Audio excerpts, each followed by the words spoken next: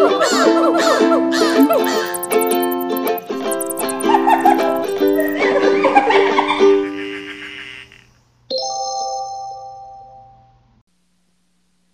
are the Conservation Queens. Welcome to the first episode of the Conservation Queens podcast. We are 5 girls who love the earth and have a passion for living a more eco-friendly life.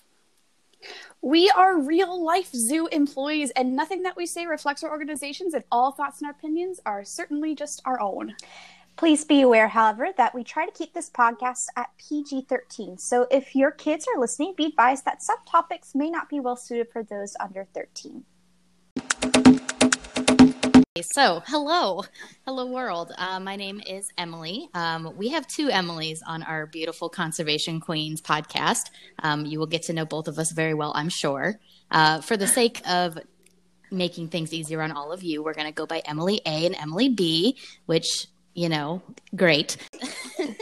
So to get you guys to know a little bit about myself, I have a bachelor's degree in marine biology, which I got from the University of Hawaii at Manoa, which was super awesome. As you can imagine, going to school in Hawaii, pretty great. Most people just think of sitting on the beach all the time, which is pretty accurate, to be honest. Oh my gosh. We did a lot of classes, snorkeling, like looking for invertebrates, looking for algae. I know far too much about Pacific tropical algae, so if you ever need to know, just, ask. Not that that ever comes up. No, never. It might. You need your algae ID. I got you. You never know. Yeah, it could happen. So after I graduated, I worked at quite a few different aquarium facilities and outdoor education facilities. My passion really is conservation education. I've served like a tour guide type of role in lots of different environments, including one of my favorites, which was at a sea turtle hospital. So that was really fun. Now we're all going to say a little fun fact about ourselves. And I have to say mine is pretty hilarious. You just heard all this great stuff about how I love the ocean. I love, got a degree in marine biology. So let me tell you a story. When I was about, 6 or 7 or 8 years old, growing up on the Mississippi River, you can't see 5 inches in front of your face. A fish touched me. Well, that was the end of that. I hated fish. Would not go in the ocean, would not go in the water, just hated them. And so I decided the best thing for me to do would be to get a degree in marine biology. Naturally. Makes sense. Makes all the sense in the world. And my mom said, absolutely not. Did you hear that come out of your mouth? No, of course not. And so we got to go to Hawaii, thanks to my grandpa, and get to go to the University of Hawaii to visit, which was super great. And my mom dragged me into the ocean, literally dragged me, and said, you're going to snorkel right now, or you're not coming here for school. And so I did. And then the rest is history. And now, like I said, I know far too much about tropical marine algae. So take that for what you will. Wow. The natural order of things. It's really all you need to know about me. That, and I love giant clams, but I'm sure we'll discuss that at length later. That's going to be, She sure does. one entire episode is just going to be giant clams, sure and the rest of us does. will just kind of sit there and giggle. Correct. Yep, true. That was really great, and you definitely got an authentic snort from Kenzie there. You did. I'm here to Congratulations. bless this channel with my snorts. Yes. So I'm Emily A. I'm the other Emily of this group. I have a bachelor's in science from the University of Central Florida. Recent grad. Yeah, way to go, Emily. Finally. Most people who join the zoo field, I started out wanting to be a veterinarian, but I soon learned that it's not what I wanted to do. So true. So my new dream was born to work in conservation. But aside from my current job and working in conservation education at a zoo, I completed independent studies of my own. I studied animal behavior in the rainforest at Costa Rica. It was so beautiful. Every time I go to sleep, I think of all the animal noises. It was great. And then I've also done some research at an AZA accredited zoo. But in college, I found a real passion for connecting people with nature, and I find so much joy in supporting others to practice conservation on their own. My fun fact, I guess, I'm just your average horse girl who fell in love with connecting animals through riding horses. Horse girl alert. Horse girl alert. We all knew one. We all knew one when we were in elementary I school. feel like one out of 5 people are horse people, and then we have 5 of us, so one of us had to fill that role, and it's just Emily. The odds were there. Well, joke's on all of you. I also rode horses. Oh, no. There's two. Wow. Breaking the They're taking over. I'm not a horse girl, but my name is Abby, and there's only one of me, and I'm sure everyone's thankful for that, because if there was more than one of me, I think the world would implode. So I have a bachelor's degree in biology and a minor in theater from Northern Michigan University. Originally, I was going to be a zoology major, and then in my junior year, I met organic chemistry. And part 1 was fine, and part 2, after 2 tries, I sobbed in my advisor's office, and she was like, you can just get a general bio degree and just not take that class. And so I was like, I'll take it. I started my passion for animals really, really young. My parents always went camping with me. I started camping when I was 8 months old. Apparently they put me between 2 sleeping bags and just like had me there, and that was where I started. Precious. So I've grown up pretty much surrounded by nature. I started working at a nature center, and now I've worked in 3 different education departments at different accredited zoos and aquariums. I've been writing curriculum about animals since I was 13 because I was that nerdy. I was always known as the animal girl, or other name that will make sense in a minute. And my fun fact is I used to have 40 rabbits living in my garage. Yeah. Please explain this. Please. So my sister and I were in 4-H when we were growing up. And we live, my house where I grew up is in a suburb. So we couldn't have a farm. But my mom always had farm stuff. So she was like, I think raising animals is important. It's good to know about like where your food comes from and like how to raise animals in a safe, humane, healthy way, which is where partially I got my zoo passion as well. I attribute a lot to my parents. And so my sister and I got rabbits, and then eventually my sister like just fell in love with like breeding and genetics and that kind of stuff. She's actually going to school right now for animal science. She trains service dogs now, but she got a internship this summer where she's going to look at genetics behind service dogs. So it all like, wow. Yeah, she's smarter than I am. I'm just here. And so as a consequence, because my sister became one of the top breeders in the country for her particular rabbit breed, at one point, one summer, we had 40 rabbits in our garage. Oh my god. It's so many rabbits. Gosh. It's so many. So but they were like national champion rabbits. She did really good. Like she had people like question. She still goes and judges rabbit shows at the county fair, and she's like 22. Wow. So yeah, she's again cooler than I am. So I apologize. You have me instead. But she's pretty famous in the rabbit community. Yeah, is what you're saying.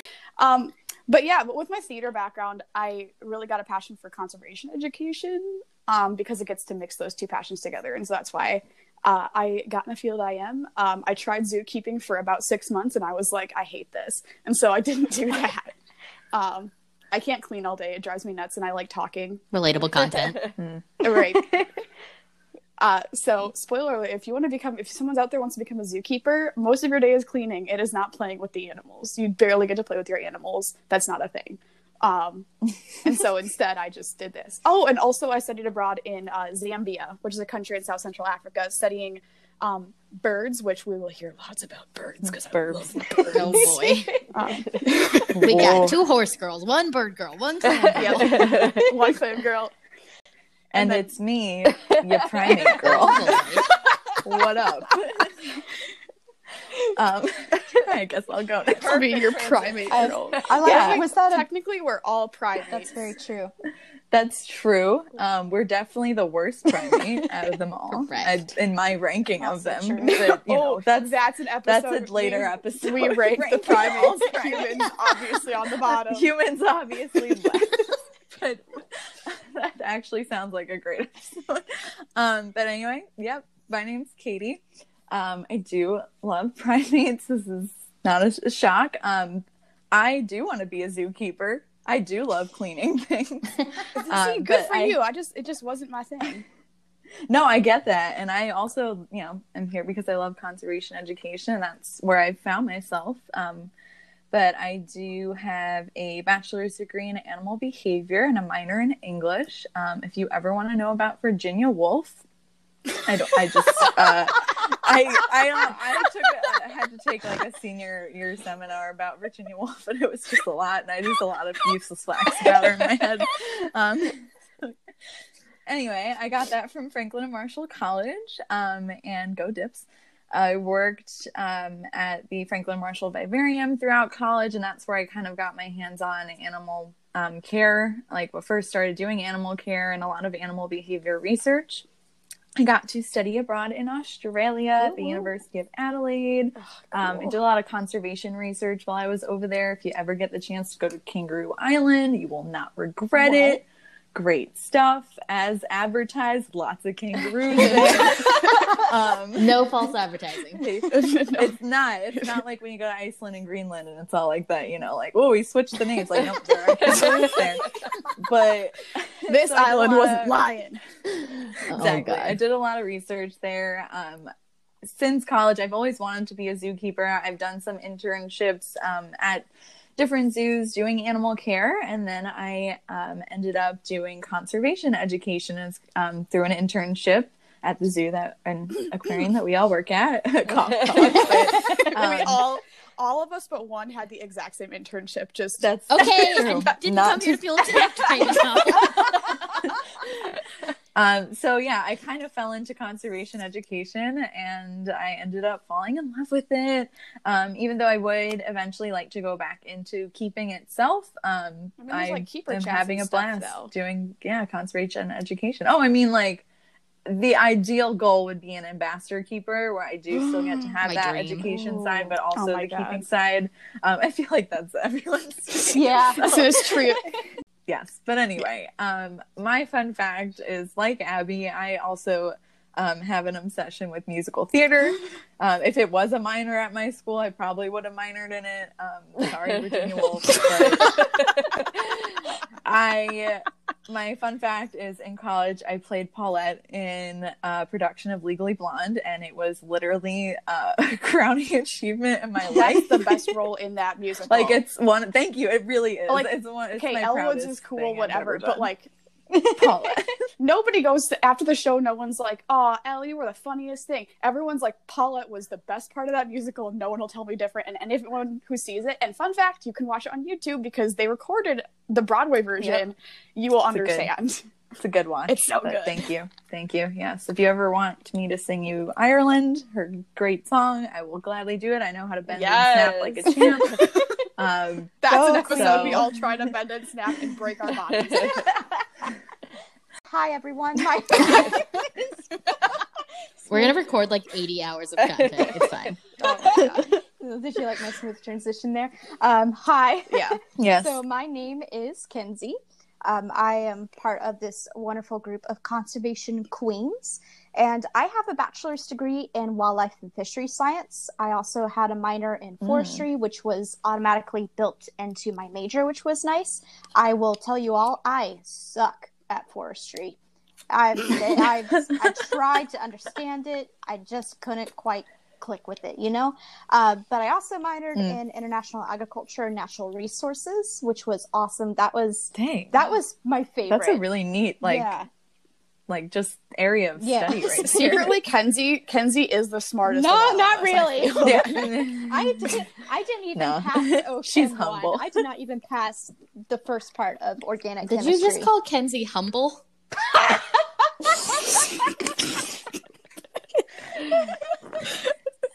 All right. Humble about herself, but when we get to her animal, that's gonna go out the window. That'll get thrown away. So you're gonna recycle it, Kenzie. You're gonna recycle it. That's true. Yeah. You're gonna repurpose it. Yes, there we go. Use the R's, baby.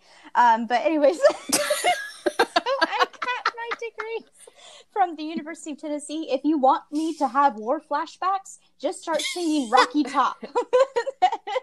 Instantly transport me back. But outside of my education, though, I also interned and volunteered with several AZA institutions, one of which I actually split my time between the education department there and the elephant department. And I've got to say, casual. I have such a big soft spot for elephants outside of my favorite bats, which we'll get into later. But it was really, really cool. And I remember the last day of my internship, I was going to feed the elephants, and he did his little rumble at me. And I was like, oh! You were I was chosen. chosen on my last day. He finally chose me, and I was like, no. But I was very honored. I also did a brief study abroad in Belize, focusing on tropical ecology and conservation field methods. And that's where I met my college advisor. Shout out Emma Wilcox, amazing. And she got me into her bat research. I was a volunteer with her grad students there. And so most of my undergrad was spent tromping through the Smoky Mountains, hiking at 3 a.m. in the morning, trying to find bats. And let me tell you, it was Amazing. the best thing. I was going to say, that It was fantastic. I absolutely loved it. I even got to do a summer of research on my own, studying cave swarming behaviors of bats all up and down the southeast.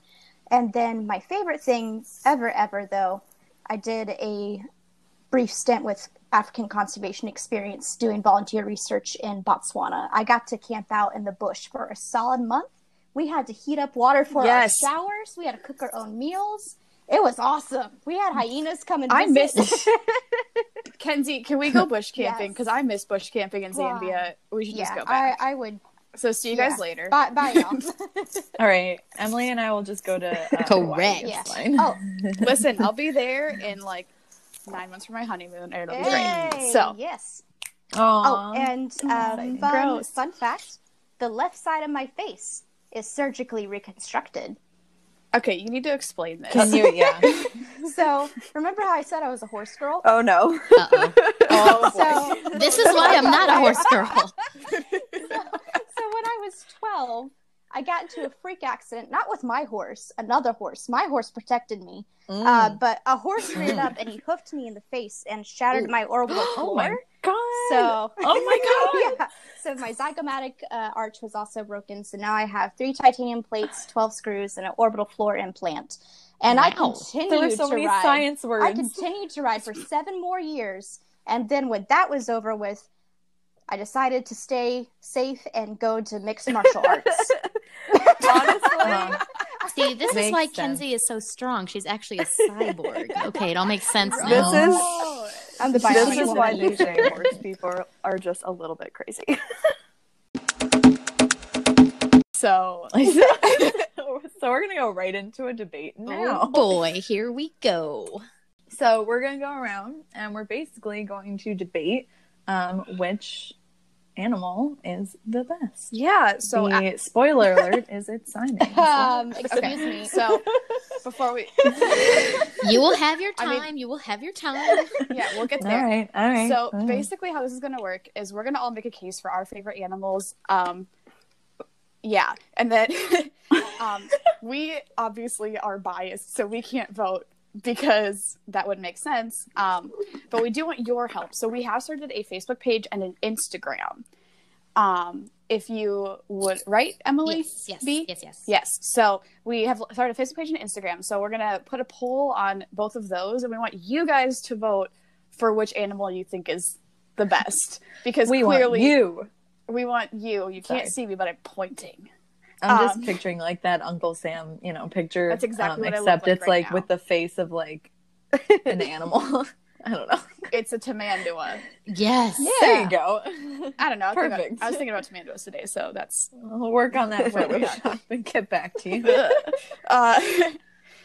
So we want you guys to decide which animal you think is maybe not necessarily the best, but who had the best argument for their animal? Because I think I'm a little bit, because we honestly, like, we all know there's no best animal, because that would make, except humans, we know that we're the worst.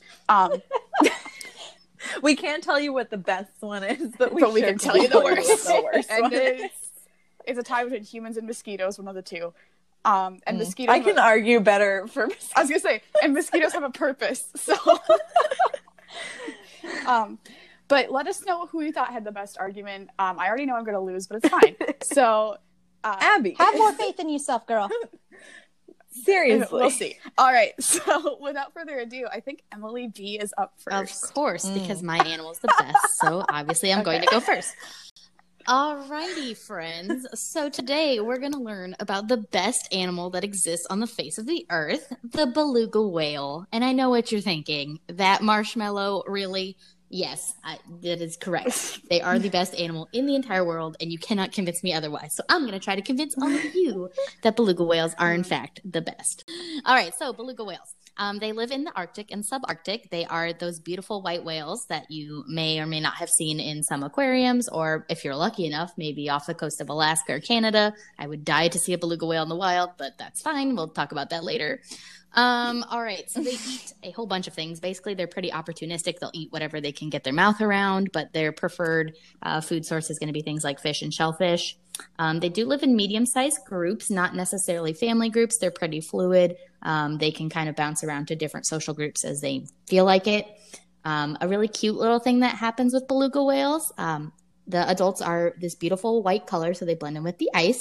But when their babies are born, they're gray, so they blend in with their mommy's shadow so they can hide. Aww. Very adorable. Beautiful. I could sing the whole Baby Beluga song to you, but nobody wants to hear that, so we're not going to do that. That's going to be in our concert series where we have all right, we've got Katie singing Ireland, and then Emily V and I'll do a Baby Beluga because that was my mom's like go-to song for us. I love it. Point for beluga whales. All right, precious. Moving on. Yeah, whatever. So they live about 30 years on average. There's some conflicting information here on how long they really live because somebody said they live 90 years, and I don't believe that for a hot second. I'm like, what beluga whale did you find? But no, they live an average of like 30, maybe 35 or 40 years. They're pretty big. They get to be up to 4,000 pounds, so they're pretty chunky. And they get to be, thick. Yes, so thick. 5 C's. Like at least a Q. At least a Q. And then they're pretty long too.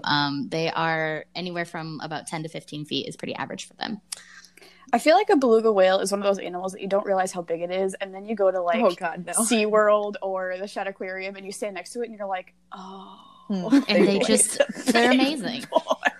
So now let's get down to the real meat of this is that beluga whales have, I feel like, more adaptations than any other animal that just like astound me every time I hear them.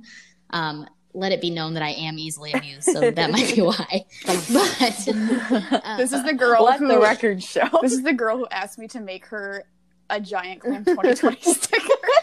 Hey, it's coming in the mail. I'm very excited about it. Okay. I'm excited for you. So the beluga whale adaptations that I really want to focus on are that, first of all, they're white to blend in with their environment. That's pretty normal camouflage type of, thing going on here. But something interesting to point out is that most, if not, I would say the majority of animals that live in the ocean tend to exhibit counter shading, which is where their belly is lighter and their back is darker, and that helps them blend in with the ocean. But beluga whales are all white because they live where it's so icy and cold, so it helps them blend in, which is pretty cool. Beluga whales have lots of blubber, which is a type of fat that helps keep them warm. They are just so chunky, and I love them. The coolest thing about blubber, though, is that belugas, especially males, when they have enough blubber, they get what's called blubber rails, which are these like big, long lines of blubber, and they like shake when they move. They jiggle like a bowl of Jell-O. It is magical, to be honest with you. They're all right. You're getting a lot of points from me. Yeah, I was going to say, I'm kind of like, that's really cool. If there was a little arrow, it would all be pointing at beluga whales right now. I know. So they also use echolocation like other whales and dolphins, but their melon is probably the most pronounced out of any whale or dolphin. If you've seen any beluga whale before, or even Bailey in Finding Dory, you know that they have this gigantic melon, and that is all full of a fatty tissue that helps to focus their echolocation. So they're really, really good at it. They also make more noises than any other whale or dolphin, which I think is astounding. They can make over 50 different noises. They've also been like in zoos and aquariums where they can train them to make different noises on command. They actually have found that beluga whales will mimic human speech, and it's at a register that's it's a lower register than like any other whale or dolphin is capable of. So beluga whales, they've got a range, let me tell you. If they could sing, it would be beautiful. They don't have a dorsal fin, which is pretty unique. The only other whale or dolphin that does not have a dorsal fin is a narwhal. Beluga whales and narwhals are very closely related, so that's why. So cool. But they don't have a dorsal fin, so A, they won't hit it on the ice, and B, so that they don't lose any heat through their dorsal fin, because they live where it's really, really cold, so they need to be able to stay nice and warm. Same. It's chilly. They also can swim backwards. This is probably my favorite fact. no other whale or dolphin besides narwhals can swim backwards. How do they do that? They have little tiny pectoral flippers. I'm so glad you asked. They have little tiny pectoral flippers, which are very reduced compared to other whales and dolphins. And it is because they tend to go hunting in ice tunnels. So they have to be able to back out in case they get stuck. So this is a really cool adaptation they have. Another adaptation. So they just like wiggle those little buddies around. Yeah, they're just perfect. Oh my gosh. They also can turn their head to look at you, which is quite scary, actually. Again, like pretty much the only whale or dolphin to exhibit this. If you go see a dolphin, they have to basically side eye you. And that's true for pretty much all whales and dolphins, but not the belugas. No, not them. They can turn their head right over and look at you because their neck vertebrae are unfused. Again, this is an adaptation they have for getting around ice tunnels and being able to basically look left and right before you cross the street. It is terrifying the first time you see a beluga like whip their head around to look at you. It is a moment you will never forget. It changes you. They're the best animals. I could go on and on and on. I'm probably, have gone way over my time. So you have 2 minutes. I was going to talk about threats to beluga whales because this is something that is really near and dear to my heart. Obviously, I love beluga whales so much I would die for them. But they do face a lot of threats out there in the ocean today. Primarily, it's going to be habitat loss or destruction due to things like loss of sea ice due to global climate change or even bioaccumulation of heavy metals in their food. So due to chemical ocean pollution, that kind of works its way up the food web up to belugas. And because they eat those higher prey items, they end up accumulating a lot of heavy metals into their bodies, which is quite unfortunate. They also tend to live in areas where there's a lot of shipping noise from like shipping, like container ships. And that noise actually that the ships emit is around the same frequency as the whales' communication. So it can actually mask their communication. So they can get lost because they can't hear each other. And that's really sad. Oh. Can you imagine being crying. a little sad baby beluga getting lost? How terrible. Yeah, the song talks about it. Hey, I'm just saying.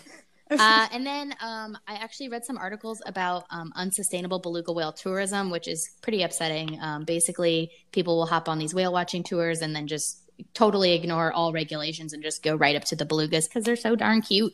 But it just discourages these whales from their natural behaviors, which is something we never want to do. Emily, can you talk a little bit about the regulations that we have for marine Yeah, mammals? of course. So in the U.S., we have the Marine Mammal Protection Act of 1972, which protects all marine mammals in U.S. waters. So that could be anything from a beluga whale all the way down to like a sea otter or even a polar bear is considered a marine mammal. All dolphins, all whales, things like that. Basically, it means you can't go within 50 meters of them. You can't touch them, feed them, harass them, kill them, anything else like that. It's basically just to protect their natural behaviors and just make sure that the wild animals are staying wild, which is something we always want to promote. So if you ever see a beluga whale, take lots of pictures, enjoy the moment, but give them their space as much as you want to dive into the water and give them a great big hug. Trust me, I'm right there with you. But I will restrain myself. Me when I see a manatee. I will restrain myself. I feel so like- will you. It'll be a good time. So circling back on beluga That's our literal whales job. and why they're the greatest animals of all time, we're just going to run through the highlights real quick just to finally convince you if you weren't already convinced. Basically, they are the cutest animals that have ever existed in the face of the earth. They make more noises, so they're really loud and obnoxious and a little bit chubby, which I really relate to. I think I told you everything there is that you need to know about beluga whales because they're just the best. So without further ado, do you guys have any questions about beluga whales before we move on to possibly the most controversial animal on this list? All right, Emily 2.0. Meaning she's the better version? Oh. You didn't All tell right, us. so I as we mean, get not wrong, here, but it's we are fine. talking about spotted hyenas, y'all. They are the most underrated and most badass animal on this list, okay? Okay, so let's start off with some basics about spotted hyenas. But I'm actually going to talk about how there's not just the spotted hyena in the hyena family. There's a spotted hyena, striped hyena, brown hyena, and a separate animal called the aardwolf in a separate subfamily. Contrary to popular belief, hyenas are actually more closely related to cats than dogs, even though they look kind of dog-like. And they all live in Africa, all the species that I talked about, but some of them actually do live in the Middle East and in Asia as well. They're all carnivorous, but some of them are actually omnivores too. Hyenas live in clans that reach over 80 members that is completely led by females. So the lowest ranking female still ranks higher than the highest ranking male. Yes. Yes. Who run the clan? All right, Girls. points to hyenas. Yeah. Matriarchy, baby. So my favorite thing about, well, one of my favorite things about hyenas is their vocalizations. Everyone knows that their very famous laugh, which is in our podcast little jingle, but their laugh actually only occurs when they're under stress. But they actually have over 13. Oh, I'm so sorry. I put that in the. Okay, here's the thing. I was listening to a lot of hyena sounds, like, to put that in the little jingle at the beginning, and the other ones were straight up terrifying. Yeah, the whoop noise. Like, is they not- literally sounded horrific. So hyenas actually have over Whooping. 13 different vocalizations, and my favorite one is their whoop, y'all. So you can insert a little clip of hyenas whooping right now.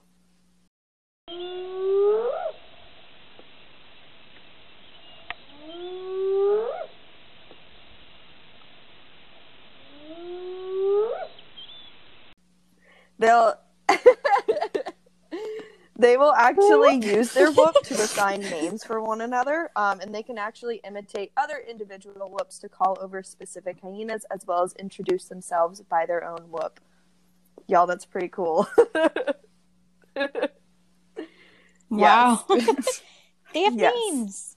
Is what I'm hearing. But to move it over on Nice. how these guys hunt, Yeah. which is another big controversy, a lot of people think that they're scavengers, but actually 75% of what hyenas consume has actually been hunted by them.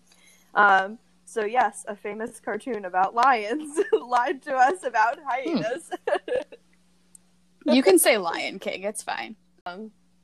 So yes, a famous cartoon about lions lied to us about hyenas. It's still my favorite movie, though. Don't cancel me.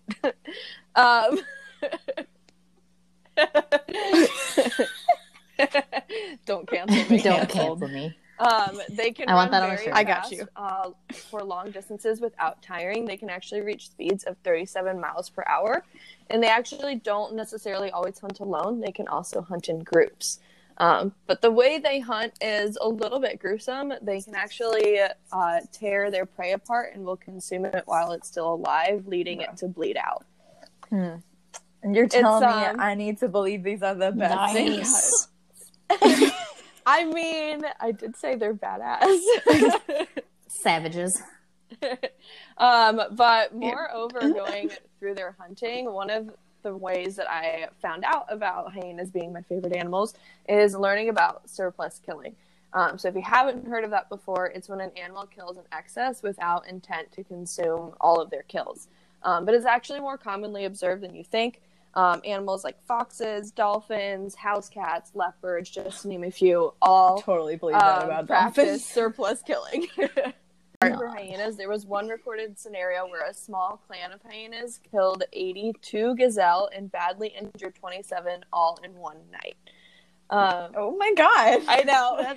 Yes, it's a lot. Oh my god! Wow. Researchers 82? observed the animal tracks on the ground Like- and found that the hyenas casually walked and silently made their kills at a normal Like, pace. just for hashtag funsies. Yep. Hey ladies, we're not really doing much tonight. You know what I Jesus. think we should do? See all those gazelle over there? they just look like they're too chill right now. And You know, think all they're those gonna gazelle. stir up some fun. But yeah, so Anyway. it's pretty wild, and researchers still don't really have a definitive reason as to why this happens. I'm gonna say just for funsies. Yes, so For we'll Sir just go with Dominus. that. They just do it Scientific just answer. because they could. They only kill So the to bring this back to a lighter, funnier note for hyenas, Right. we've got some weird facts about them. Oh boy. Oh boy. So females actually have pseudopenises that they have to give birth through, which is pretty wild. Yeah. Okay, I watched a video of this. Oh gosh, It's terrifying. Don't recommend that. Ow! Ow. They're very highly social animals, and when they welcome newcomers to the clan, they actually host erection parties. Oh my god. Okay, yeah. Before this all starts, I'm definitely gonna put a disclaimer. Wait. It's like this is definitely the Yikes. PG-13 section. Man. I mean, like, you go, girl. But That about says it all. oh man, Yeah, that's what's really Monsters are tripping me giving out birth. is that they give birth through that. yeah. So That- the first time that they give birth, usually their offspring don't survive. Oh my so god. it takes the second time around Is to it be able worth to it? have babies. What? At evolution. Why? Literally. Spotted hyenas are actually reported as least Please. concern, as well as the striped hyena. But the brown hyena and the aardwolf are reported as near threatened. Yay! I know, but it's not as bad Oh. as endangered. But it could go in a more negative direction if we can. Right, but one of their biggest means that there's threats still is time. human-animal conflict. So we want to make sure that we stop spreading the misinformation about these super awesome, underrated animals. So y'all make sure to share some accurate facts about our hyena friends. Yes, I will just tell guests how they love to kill things.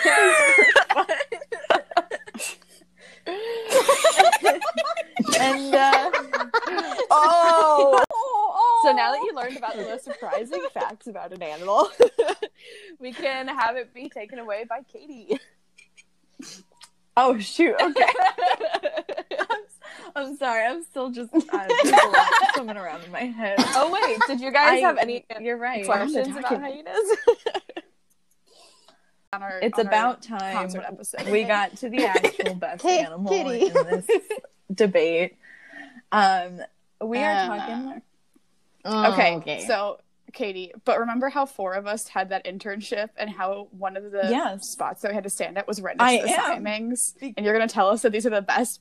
Because I remember being severely Oh my God, like, I got so you need to be excited quiet every right time now. they sang. I would like literally any person that passed by me when the Simings were singing, I literally would grab them by the shoulders and be like, "Do you hear that?"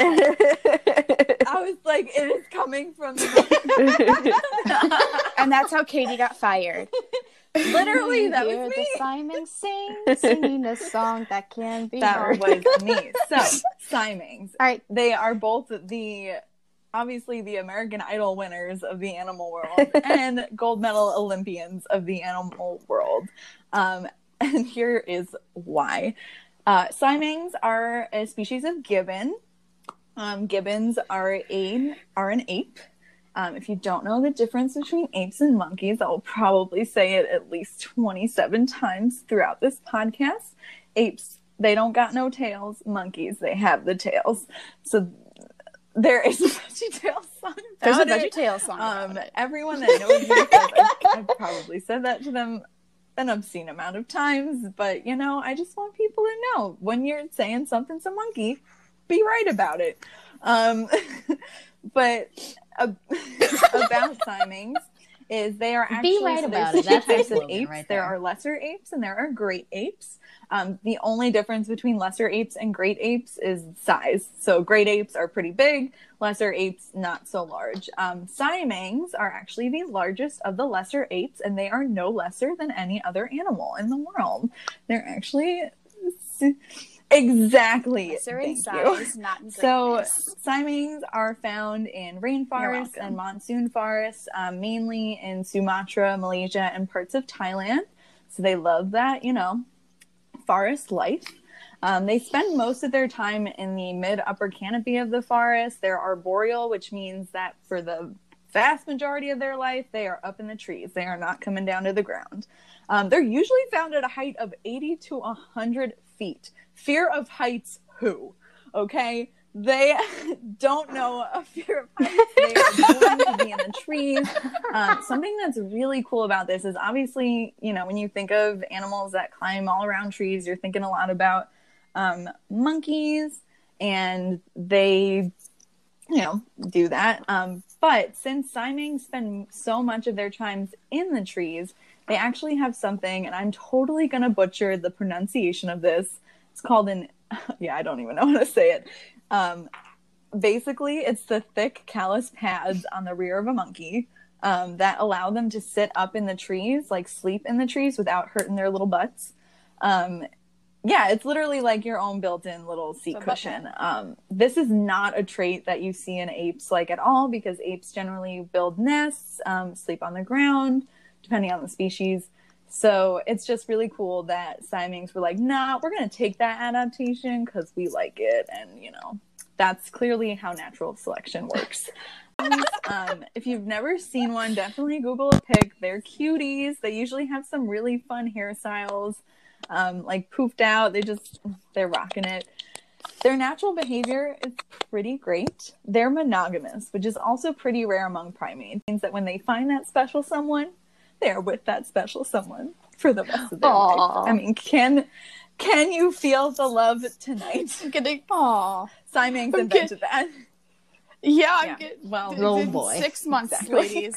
So they live with their, mate and their offspring. So that's their social groups. It's just comprised of the adult pair and their offspring. They'll have their own territory. Generally, it's about 60 acres, which is pretty small for compared to other gibbon species and other apes and primates. But the way that they defend that territory is not with violence. No. They will get in, they will defend physically when they have to, but it's actually really rare to see in Simings.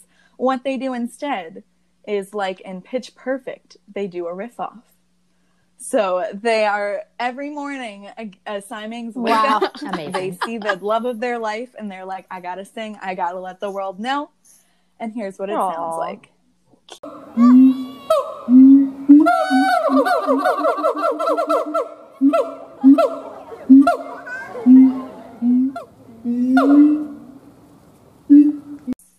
So again, America's Got Talent, they would win, they would sweep the competition, and they get up every morning, they do that call.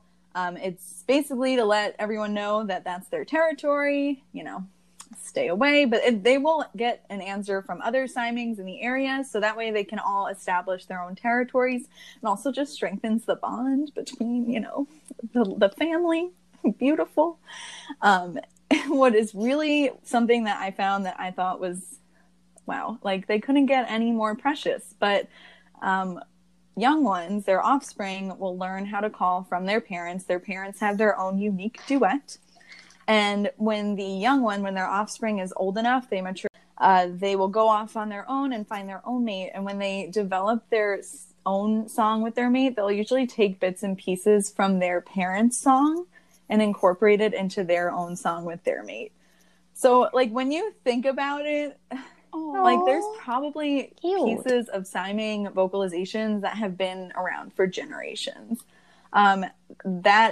I think that would be such a cool study to do. It would probably be really hard, and there's a lot more, science and work to be put into that. But, like, you could probably pick out those bits and pieces within, like, that's why you're here. Siming families. So I'm just saying, long-term study, I will be your next Jane Goodall, but I will go to the Simings and I will live in the trees with them. Other really cute little fact about them is when they drink, they actually dip the back of their hand into the water and raise it above its head and lick off the drops, like a kitty cat, in my opinion, which just kind of killed me when I read that. What they eat mainly is fruit, so they are frugivores. Which means lots of fruit in their diets, baby. They also tend to eat a lot of leaves. Actually makes up about 50% of their diet is just leaves, which is more than any other gibbon species. So again, we're subverting those expectations. We are unique. I just really love that. Also, it takes a Siming about 5 hours to eat its full, to get full, which same, I feel that. And my last, and the reason that Simings sound so wonderful when they vocalize is they have a throat sac or pouch. It inflates like a balloon, and they can be heard over 2 miles away when they sing despite dense vegetation. So they want the world to hear them, and I want to hear them too. So thank you, Simings, for being so loud. Yes, we do. They are so pretty. I swear to God, I'm gonna make every morning from the parking lot. Be like Simings, like backing in the vocals and the music. It's gonna happen. It's gonna be great. And my last fact about why Simings are the best is they're arboreal acrobats. Like, they could take on the Fab Five in the Olympics and kick their butts. And they would do it without even batting an eyelash.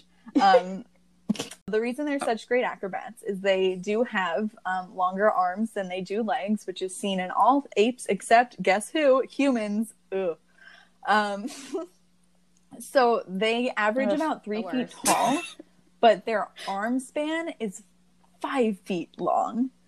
So it's like they got some super long arms, which is why when they walk on the ground, they can't walk like sorry, this always gets me bad. Please, for the love of God, look up a video of a Siming walking. When they walk, in order to maintain their balance, they have to hold their arms above their head. And their little hands flop over. So they're just like here we go. It's literally, it'll make their day, I promise. But because of these, it's so funny. But because of these long arms, they are able to actually swing, arm over arm in the trees and the branches.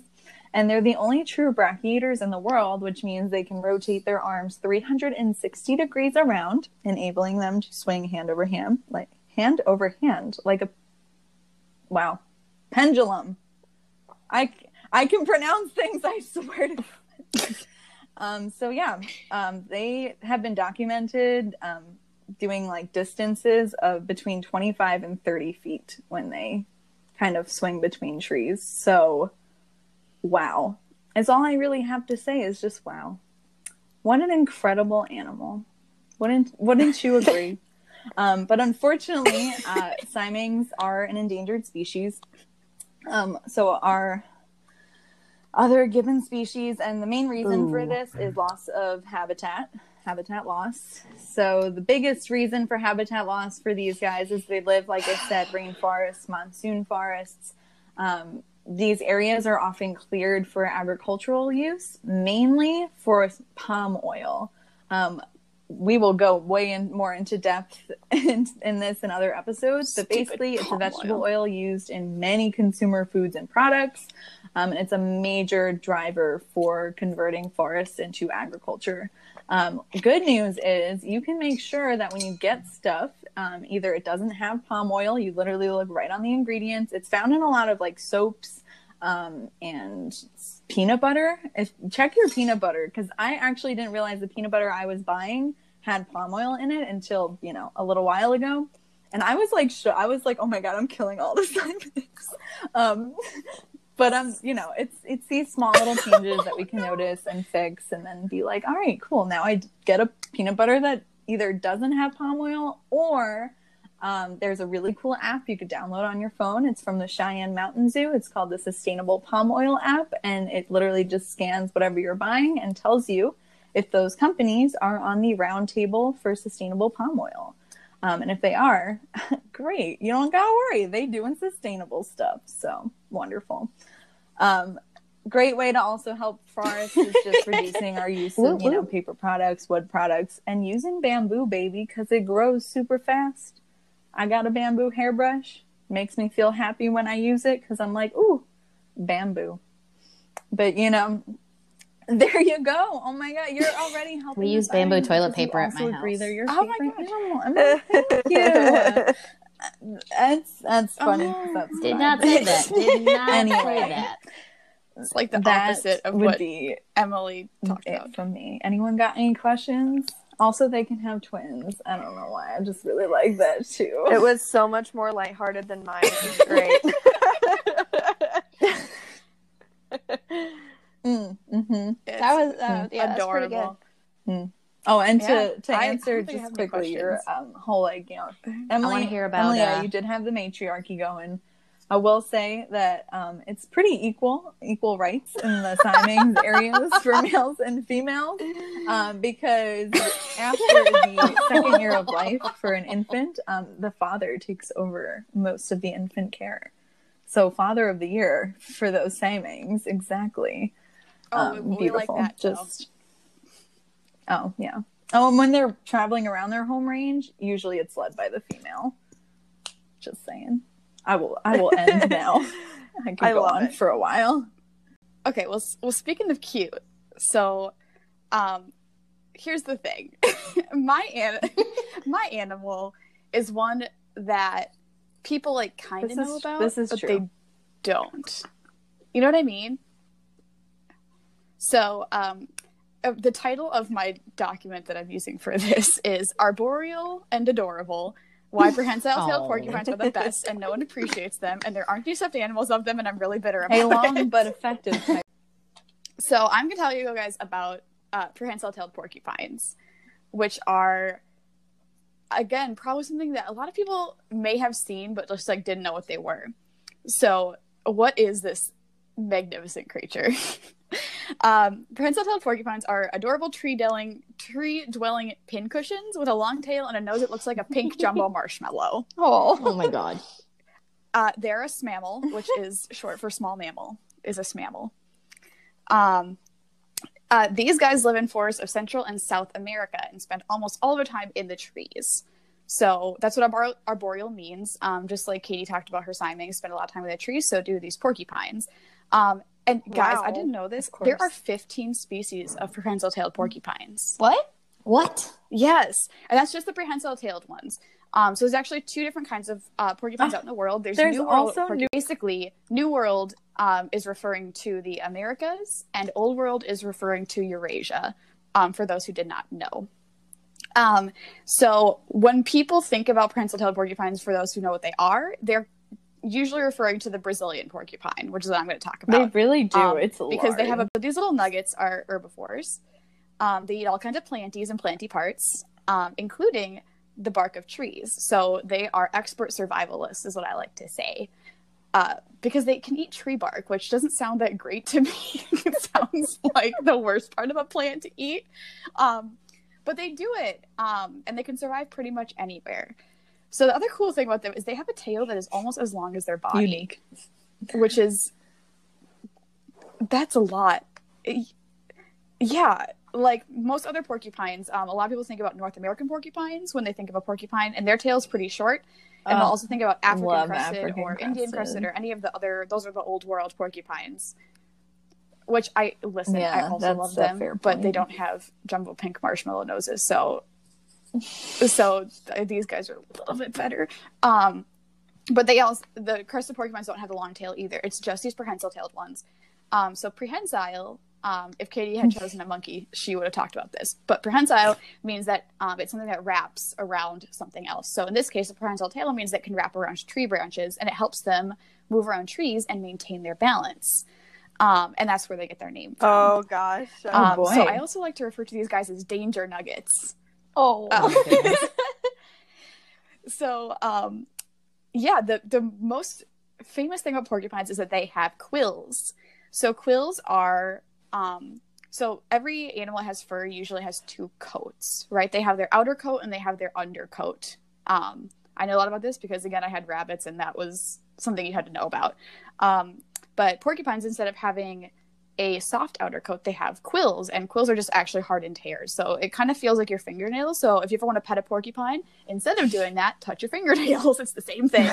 Prehensile-tailed porcupines, Brazilian porcupines, have really pretty quills, and they are banded black and white. And this actually is part of their camouflage. It's something called disruptive coloration. And that means that when you look at it in a forest, it's not just one solid color shape. So it's kind of the opposite of what, like, Emily was talking about, that belugas blending with the ice because they're white, completely white. Like the ice is the opposite, is they're trying to blend into the background. And so they have multiple colors that help them do that. A lot of animals use disruptive coloration. Also, if these guys went to Hogwarts, they would all be in Gryffindor. And let me tell you, I know that sounds crazy because, like, Gryffindor is lions and you put lion next to porcupine and you're like, ah. But They both have a mane. It feels, I mean, similar concept. sure. But porcupines are actually very, like, brave. So Oh we my always God, talk I about love that. fight. These guys fight. They don't fly. They don't, well, they can't fly, but they don't run away because they're not that fast. But they do fight. So when they, I also do You not got run away no because choice. he's not that fast. You gotta fight. yeah. Yeah, so they snap back when they're attacked by predators. They do a couple of things because quills are kind of a last resort. It is a resource they have to maintain in their bodies. So the first thing they'll do is they stomp their feet like an angry toddler. So if anyone babysits and you have that 3-year-old that's just like in that stage, porcupines do it too. And you know how scary that is. They also will shake their quills, and that when they shake their quills, it makes a rattling noise, kind of like a rattlesnake. They will bite if they have to. And then, obviously, the final form of defense is their quills. And so each quill actually has a tiny little ring of muscle at the bottom of it, and that allows them to stand them up as they please. So it's not like when we have rings of muscles at the bottom of our hairs as well. So that's why your hair stands up on your arms when it's like cold outside or when you're nervous or something. Porcupines can control that. So they actually consciously, they will consciously raise and lower their quills. And here's the crazy part too. You would think that because there's lots of porcupines and they like obviously interact, we'll get to the interacting. You would think they would poke each other. Their quills are medicated. What? Ooh. So they actually have like a disinfectant that coats the quill. And so if you get stuck by it and you are also a porcupine, I think other animals too, usually the wound will heal pretty quickly so it doesn't get infected as easily. Because they're medicated. That's magical. So the quills cover their entire body except their belly. And it's pretty soft and fuzzy. And amazing. Even their tail has quills on it, which I think is cool. So porcupines are actually rodents. I don't know if anyone knew that. When you think of rodents, they have a lot, guys, and think of how many babies they have. Yeah, so many. Usually they have tons, right? Yes. So these guys don't do that. They actually only have single babies, and their gestation period is 200 days. Holy macaroni. So just like siamings are kind of the weird member of the ape family, these guys are the weird member of the rodent family because they don't have a lot of babies and it takes them a while to have babies as well. And now that because you're ladies, you're probably thinking the last thing I want to do is give birth to a baby with literal spikes on its back. Correct. And you know what? The porcupines don't either because when babies are born, they're all soft and fuzzy. No. That's how you can tell if a baby is like brand new is because after a couple of weeks, their quills will start to harden and come in. But brand new babies are actually just covered in a soft fur. And they're so cute. And they're actually ready to go when they're born.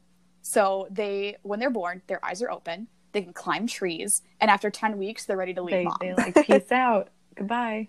Like, fastest childhood. They're like, peace out, mom. Appreciated you. I can do it. And they're gone. So porcupines are nocturnal, which means they're only out at nighttime. And they actually have been found that every night they choose a new tree to stay in. So they're kind of nomadic. And they're pretty smart because they're usually found in the canopy. So they'll climb all the way up to the top of the rainforest. And the canopy, for those who don't know, is usually like 100 feet off the ground. They'll climb all the way up there. But they've also been seen in lower levels of the forest. It's just not very often. So why they're the literal best, let me tell you, because this is the part we all want to hear. They're one of the best education animals that zoos and aquariums could have. So I want you guys to all think right now. Can you think of a zoo that does not have a prehensile-tailed porcupine as an education honest animal with you, for something? I only have actually seen them can't. at the zoo that I currently work at as an education.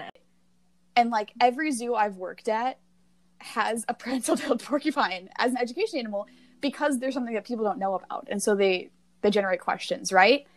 And the best part about when you see a presentation with PTPs as an education animal is... PTPs. Yeah. Oh my goodness. PTPs. Because otherwise you say prehensile-tailed porcupine and it's a lot of words. So we say PTP instead. When they walk, they lumber.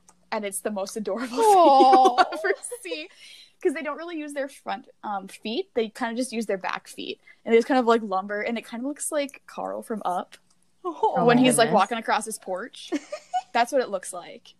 He just kind of like lumbers over and he's like, I guess I'll come over and get some Googling sweet this right potato. now. And he'll get some sweet potato. And you have to, it's so funny. So if you are in this quarantine following any zoos or aquariums, and like aquariums have these education animals, which I don't But think I'm makes a not lot of mad sense, but I'm about not it. mad about it. So they do make like little like squeaking noises that are really, really quiet. That are kind of communication, but kind of just Aw. making noises. They make little squeaks and chews and smacks. So if you guys didn't already think this was the cutest animal in the whole wide world, first of all, let's talk about their names. So the word porcupine Nice. is Latin for spine pig, which is what they look like, a little spiny pig. I don't. Does anybody know Tell what me. a group of porcupines is Wow. called? No. It's a prickle. Oh my god. But even okay, if you think I that's am great, so the excited. best is, do you guys know what a baby porcupine is called? I'm sorry. Isn't it a prickle porcupet? It's a of porcupet. It's really got me. Yeah.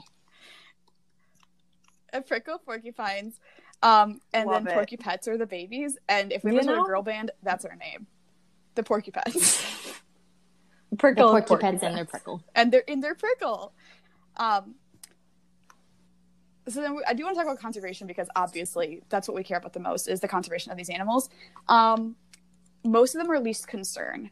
So when I looked at this, I looked at like all the different porcupines because I didn't want to just kind of pick and choose. And they actually have a stable population, so I was really excited to see that because I'm like, yay! They're survivors. They're Gryffindors. They got it. A lot of them are actually data deficient as well. That's the DD status if you ever look at the IUCN Red List. And that just means that we can't find a whole lot of them. And it doesn't necessarily mean that they're not there. It just means that they're super hard to find because Yeah, they're that's nocturnal fair. and live Hard to- 100 hard to feet find above them. the ground. And they're quiet. So like Siamangs, at least you can at least listen and kind of Funny how find you different keep characters. referring These guys back don't make noise. So you gotta like get, just like what Katie talked about, deforestation and habitat fragmentation. So habitat fragmentation is when animals live in places that are so separated they can't reach each other, and that leads to like either stopping of the familial line or inbreeding, both of things that are a problem. So things that you can do to Oh, me help too, is, girl. again, buying bamboo products. I have a bamboo toothbrush, which I adore. And they're cheaper I than have to plastic remember where I bought toothbrushes. mine from because it was this whole They website of actually like are. just sustainable I did products. the It's math. also where I bought my shampoo and conditioner bars from that I actually like. Later episode will investigate. Episode. But I get mine on Amazon, and it's like 4 for $12. Yep, those You are the know, ones they're I a have. toothbrush. Yeah, and it's they're so easy and approved. 4 out of 5 dentists say bamboo toothbrushes are okay. Hates What the about earth. the other one? He's He's being paid by the plastic lobby. yeah. So in conclusion, porcupines are adorable, and they should be the poster child for cute because they have the best animal names. And also, this is my official campaign for there needs to be a stuffed animal plushie I would prehensile-tailed agree. porcupine. I would agree. 'Cause That's I an have scoured the injustice. internet. They don't exist. Why? I'll hop on that bandwagon. Like there's like North American porcupines and there's crested porcupines, but there's no prehensile-tailed porcupines because no one knows they exist, and I don't understand them. And maybe it's better that way because then people don't exploit them as much because they don't know that they exist. But like Yeah, at the that's same fair. time, Okay, I I want to just cuddle one at night. really quickly So- Oh my googled goodness. Siming stuffed animal because Anyway. I've never seen one either, Yeah. and they have them like with the Aw. throat pouch, like in. Oh my god, it's so cute! See, what the so heck? cute! I'm gonna Come buy one on. immediately. We are With that, finally that's- getting oh there. my God. For this guy, Kenzie, I believe we are ready for For our closing so argument. excited. I'm going to introduce y'all to something even cuter. I present to you. No. I present to freaking you bats. Dun. all of them. I love Halloween. I love Halloween. Oh, I want spooky season. I'm ready for spooky season as well. Now, a preface. If I hear anyone call bats rats with wings, I'm going to jump out of the sky And she and knows roundhouse martial kick arts, you, so because she's that not is kidding. not accurate. That's very, very true. I also like to refer to them as sky puppies. That's Because fine. that's Yep, what they that's are. good. They're cute little sky puppies. And Tell us why, Kenzie. I'm about to. So bats are the second largest group of mammals, and get this, Ooh. they are the only mammals capable of true flight. So That flying means squirrels step down. down. You don't fly, you glide.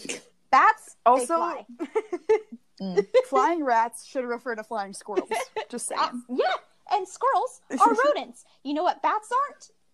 They are not rodents. Okay, back down. Porcupines are rodents too. We just talked. Look, porcupines are a good rodent.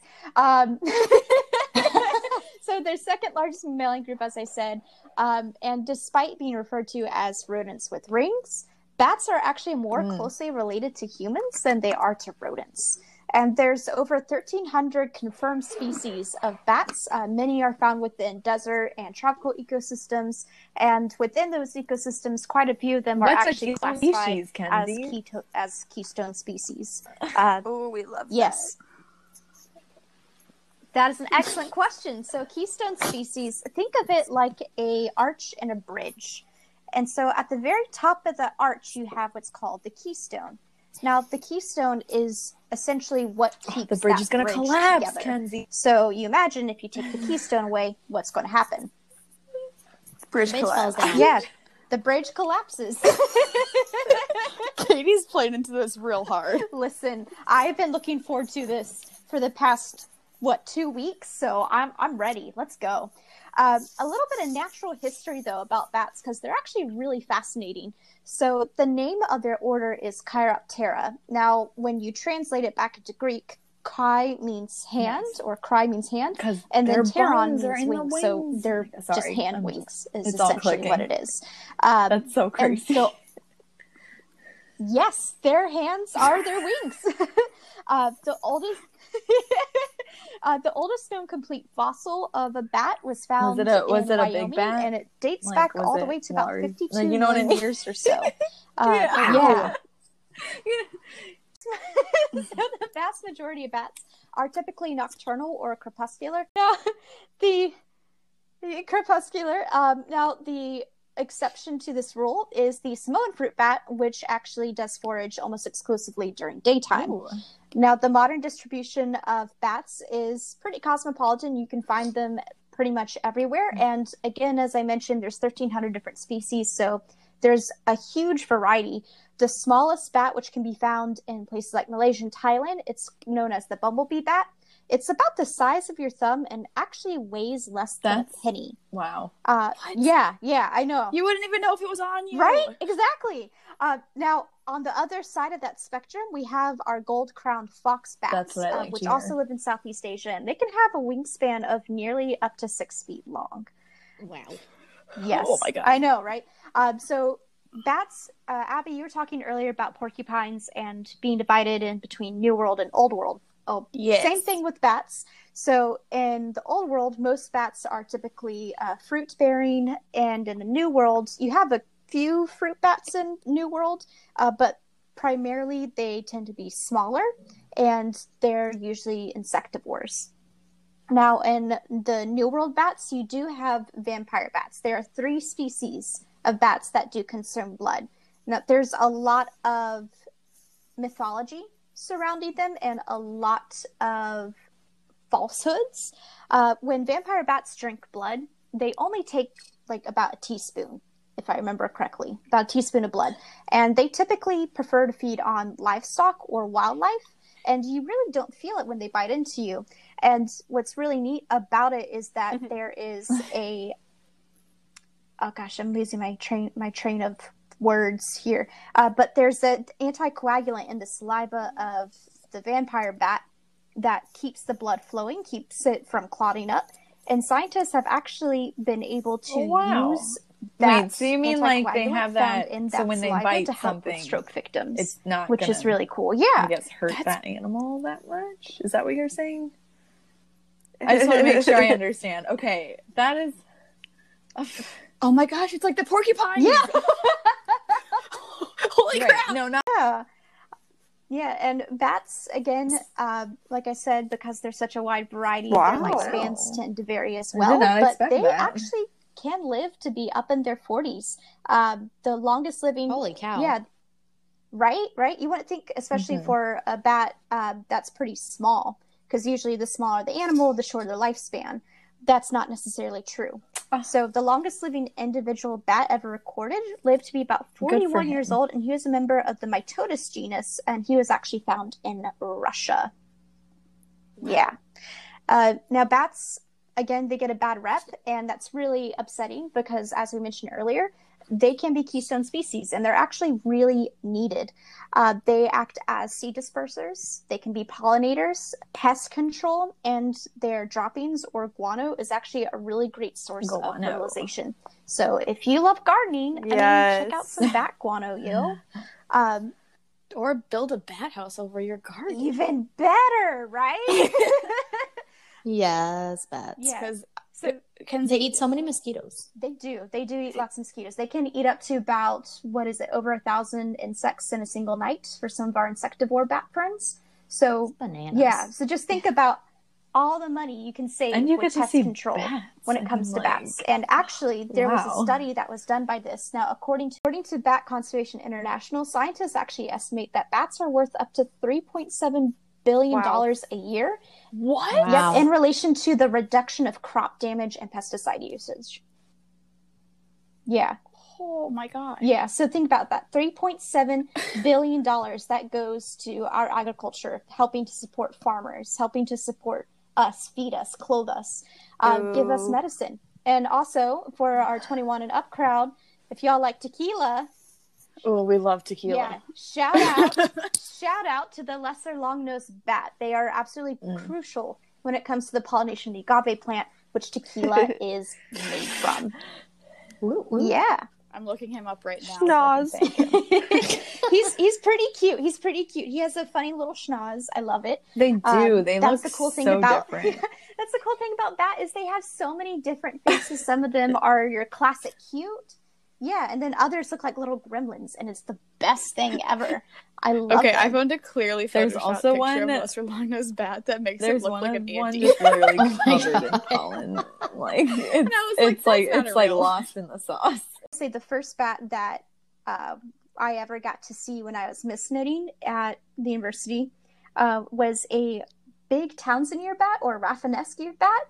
Cutest little thing, and it was a big pregnant mama too. And I just remember the researcher, took her out of the net, and then she held her up to me so I could see. And the first thing I saw were these two big ears just pop out from her hand, and then big old pregnant mama bat, and she was literally just chilling there, like, "What's up, my dude?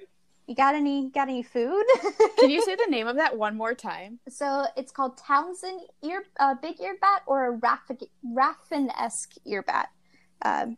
But yeah, I put town singer bat and nothing came up, so I was not sure. just a bat on a karaoke stage. No, it was just a bunch of weird people that were like, Oh I'm my like, gosh, you their don't ears like are that. so big. Holy crap. Yeah, I know. Aren't they great? You can't even see his eyeballs. No. Oh, also, which brings up another interesting point. So we've all heard the expression "blind as a bat," right? Yes. Yes, I wear yeah. glasses. I hear that all the darn time, and it makes me so mad because bats have been found to have equal eyesight to us, if not better. It just so happens that echolocation works a little bit more efficiently when you're I trying can to see find that. tiny, itsy bitsy mosquitoes Our flying around eyesight is everywhere. great. So just like step off.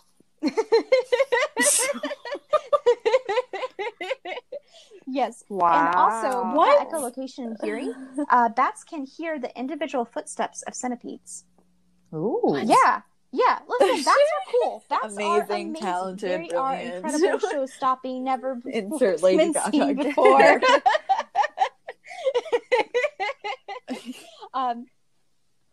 Yes. Now, I apologize to our listeners. It feels like I'm jumping all over the place, but I promise I'm following an outline here. But something I really want to mention, again, going back to vampire bats, I love them. What's been found is that they have a fascinating social structure. And what happens is that if there are members of the colony where they roost who are too weak or sick or old to go out forth for themselves, those bats they will forego a meal That's- and they will come that's back love, and baby. they will regurgitate that meal. They will feed members of the colony who are too weak. Precious Yeah. beans. Yeah, and mothers will also babysit or even adopt orphan bat babies. Yeah. That's love, Yeah. baby. Wait, Katie, we Honestly, should make a shirt I that would has get a bat regurgitating with the slogan, "That's love, baby." I would be the first to buy it. Let me tell you. So yeah, they're incredible. And the largest bat colony in the world was actually in Brackenridge, Texas, up in Bracken Cave, and it hosts about 2 million Mexican free-tailed bats. And within that 2 million strong colony, a mother bat can hear the individual call of her baby. Wow. Yeah. Now, I also mentioned earlier that bats were seen as guardians of the underworld, referring to the god Kamzots in Mayan culture. But they appear in lots of different cultures in a much more positive light than what we typically think of here in the Western world, right? Wow. 'Cause when we think of bats, typically what we associate them is with diseases, vampires, drinking blood. Oh my God, they're nasty, they're disgusting. Wrong, my good man. They are actually seen as positive symbols of good luck within the indigenous Apache and Cherokee. And in the Navajo culture, the bat is actually portrayed often as a divine messenger Egypt. between the gods and man. Ancient Egypt, in ancient Egypt, they were actually used to ward off illness and disease. And in China, they were incorporated into royal motifs. So, yeah, they're pretty badass to steal from Emily A right Wow. there. I'm sorry. The Now, puns. to round this up, What do you call them? Bat. Oh, there we go, Oh. badass. I love it. All right, now You're welcome. here's something that gets me really fired up. So there's a lot of negative stereotypes and threats to bats, and one of those is spread of misinformation. And this is really hard when it comes to getting support for bat conservation.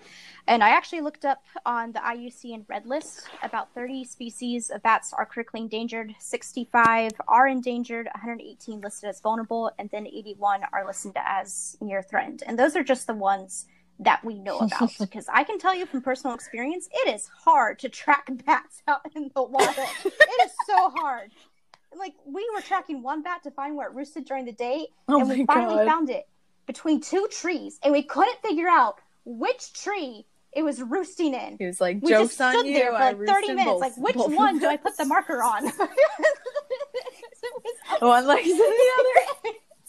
Take that, researcher. Oh my One leg's in goodness. this tree, one leg's in this tree.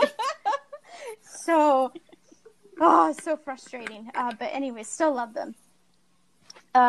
And bats, contrary to belief, they are not these rabid, raving monsters. They can carry rabies. They can carry lots of diseases. And part of the reason for that is because they are one of the oldest living mammals on the planet. So they've co-evolved with a lot of these diseases. So they've had time to be in their presence. Now, that being said, less than 0.1% of bats ever actually test positive for rabies. So you are much more likely to get rabies from an unvaccinated dog or cat, or I don't know, a trash panda, raccoon, a human. Okay, so we can't talk about bats and diseases without talking about what's going on in the world today. So, as we all know, COVID-19 has wreaked havoc all over the world, and for those of you with family members and friends affected, I wish you health and recovery and comfort and healing. But this needs to be addressed. So they found that the family of viruses, coronaviruses, that is responsible for COVID-19, it can be traced back to bats. As I mentioned earlier, this isn't really surprising because bats, they've been around for a really long time, so they've been able to co-evolve with these diseases. Now, that being said, it is very unlikely, based on the research that scientists have found, that it automatically jumped from a bat to human. It is more likely that it needed an amplifier, so a bigger animal, essentially, to help transfer on that disease. That being said, the current pandemic is not bats or any other animal's fault. It is people and lack of hygiene, you contract the disease from people. And a big factor in this, I will put my money on it, it is the unmonitored and illegal trafficking of wildlife parts that are responsible for today's conditions. What a shock. Yeah, they Wow. actually found a correlation Emily. with all of it Okay. with pangolins. Yeah, they Yeah. actually talked about that in the Wildlife Conservation Network expo that they held online this year, which was really interesting. Yeah, the conference, yeah. And to be just, zoologists predicted this so long ago. Yeah. And that's what makes me the most angry, is that we've been saying for years, like, this is not a problem of just the wildlife. This is a problem that's going to affect the world. Yeah. And Yeah, here just we are. everyone was like, it's fine. No, it's not fine. It's not fine. It's not fine. Oh my god. Kenzie's gonna drop kick everyone in this So- room. It is not fine. So we predicted whatsoever. this. We've predicted this for the last, it has to be like the last 20 years, right? That we've been saying a pandemic is going to happen, and it's Yeah. going to originate probably from illegal wildlife trafficking. Yeah, and like we've already had some pretty close calls, and we've had, what was it, the bird flu, H1N1, mad Yeah. cow disease. And, you know, as humans, as our population expands and we venture into wild areas, and as the trafficking of wildlife upticks, we are going to be exposed more and more to new diseases and pandemics. And again, it is not the animal's fault. It is the people's fault. And that is why it's so important to be properly educated on what's going on in the world and to support those missions that is helping to make this world safer for us and for our wild counterparts. So, mic drop. Sweet. My gosh, that's what everyone needs to hear today. Yeah. So support bats. You know, support conservation that help bats, because bats don't get enough love, especially when compared to other quotation marks charismatic megafauna. That being That's said, an episode. yeah. That being said, a loss of habitat and unsustainable farming practices is a big risk for bats.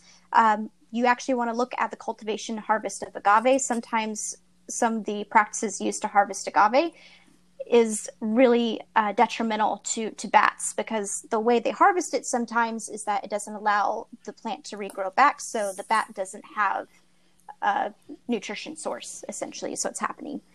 Trade and bushmeat trade for bats is a big thing, especially with the bigger fruit bats, and also use in traditional medicines. Active persecution of bats due to negative stereotypes. That is a huge issue. If you see a bat in your house, don't go whacking at it. You know, He's just as confused as you are. Truly. Doesn't know how Yes. he got there. like, how would you like it if you were just chilling up in a roost somewhere, then all of a sudden somebody comes around and starts waving a broom at you? Like, no. like call pest management and they'll come and they'll remove them and relocate them in a responsible manner. Like, come on, guys. Without a broom. Without a broom. Or and a heightened irony, without a bat. Oh. Ew. Oh, no. so much. All For right. those who don't know, All right. Kenzie is the queen of puns. I Yeah. love puns. And that is one of, I'm sure, about a billion Many. that are going to happen. Oh yes, I'm savoring it. I sure. got a whole pouch right here full of puns. That being said, going back to disease, here in North America, bats have been subjected to something known as white nose syndrome. It is a Ugh. fungal disease. Grr.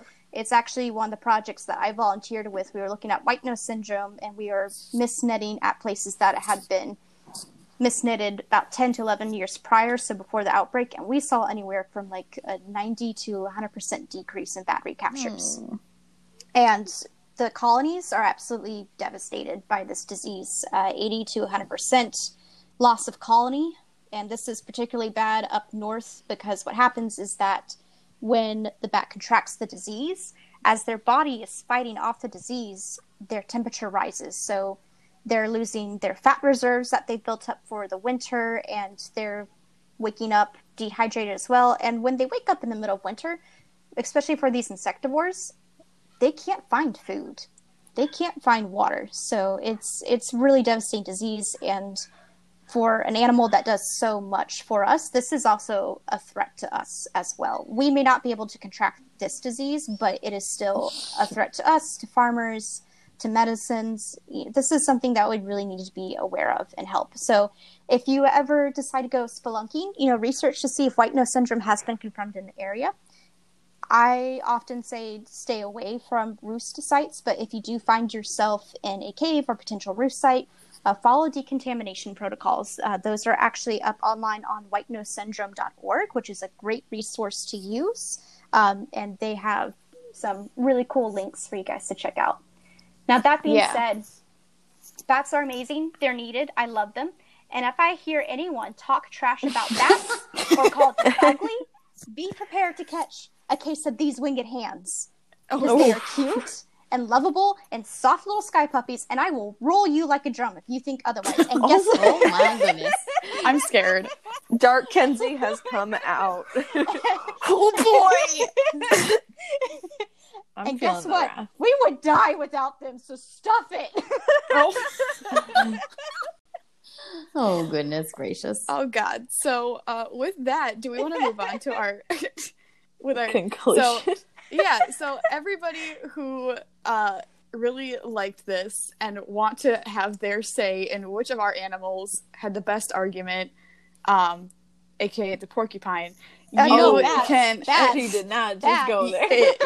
Did I hear beluga whales? Beluga whales. What about hyenas? Yeah. So Yeah, but recap. can y'all Best for last on your mind is the Simings now. So So that's your recap fly. right there. You can go to our Facebook page, which is the Conservation Queens Podcast. You can find our Instagram, which is at Conservation Queens Podcast. We decided to choose the longest handle of all time. And it's fine. You are welcome. So go It's over okay. there. We will have some polls up. We want to know what you guys think, which is the best argument. Not which one you think is the best, but who argued the best porcupines. So Bats. We're not biased, not even a little bit. all right, so with that, I think someone else is going to talk about our conservation conversation. Yes, conservation conversation. That's me, right? That's you. Knock 'em dead. I apologize, listeners. I was distracted by my cat. I think my yelling woke her up. Uh-oh. Yeah, technically she's not my cat. She's my roommate's, but she's hanging out with me today. So, Yeah. All right. So, at the end of each episode, we always like to leave you with an action that you and your friends can take home with you and you can enact to help protect our wildlife and our wild places. First one is be the change, change the world. So, every little action adds up. Like our friend Abby was saying earlier, it doesn't take a few people doing zero waste 100%. It takes a lot of people doing zero waste imperfectly. So remember to reduce, reuse, and recycle, and learn more about... In that order. Yeah, in Bend that and order. recycle. In that I'm order. sorry, bend and reduce, ladies. And then reuse and then recycle. Yes. So reduce, reuse, recycle. Be aware of products that you are purchasing and their impact on the environment. Do your research. Research more about your favorite animal. Go tell your friends what you learned about our animals here on this podcast, because a lot of the time, the more we know about an animal, the more we care, and the more we care, the better able we are to help protect those animals and their And homes. share our podcast. Share the podcast. Yes. Tell your friends. Tell your family. Because we're funny. We try to. I mean, we're funny. We talk for hours at a time. We're a great time. We run out the podcast's allotted amount of time we're supposed to talk. What else are y'all editing going to do in the middle of a for, pandemic? fine. So, yeah, give us Exactly. something. Yeah. We haven't talked to anyone in months. Clearly. Please, we miss our job. Oh my gosh. Cool. So, yeah. Good ending. So, yeah, learn more about your favorite animals too. You guys can tell us what your favorite animal. If you think that all of us were totally wrong, tell us. Say, hey, you know what? This is not giving bees enough love. And I would say, you're right. That was a close second for me when it came to choosing my favorite animal. And you can tell us that too. we would love to hear it. So we'll definitely share those responses and the votes in the next episode. Can't wait to hear that Cy Mings won. And yeah, We will see you next time. Yeah, and all right, everyone. See you next time. Stay sustainable and go change the world today.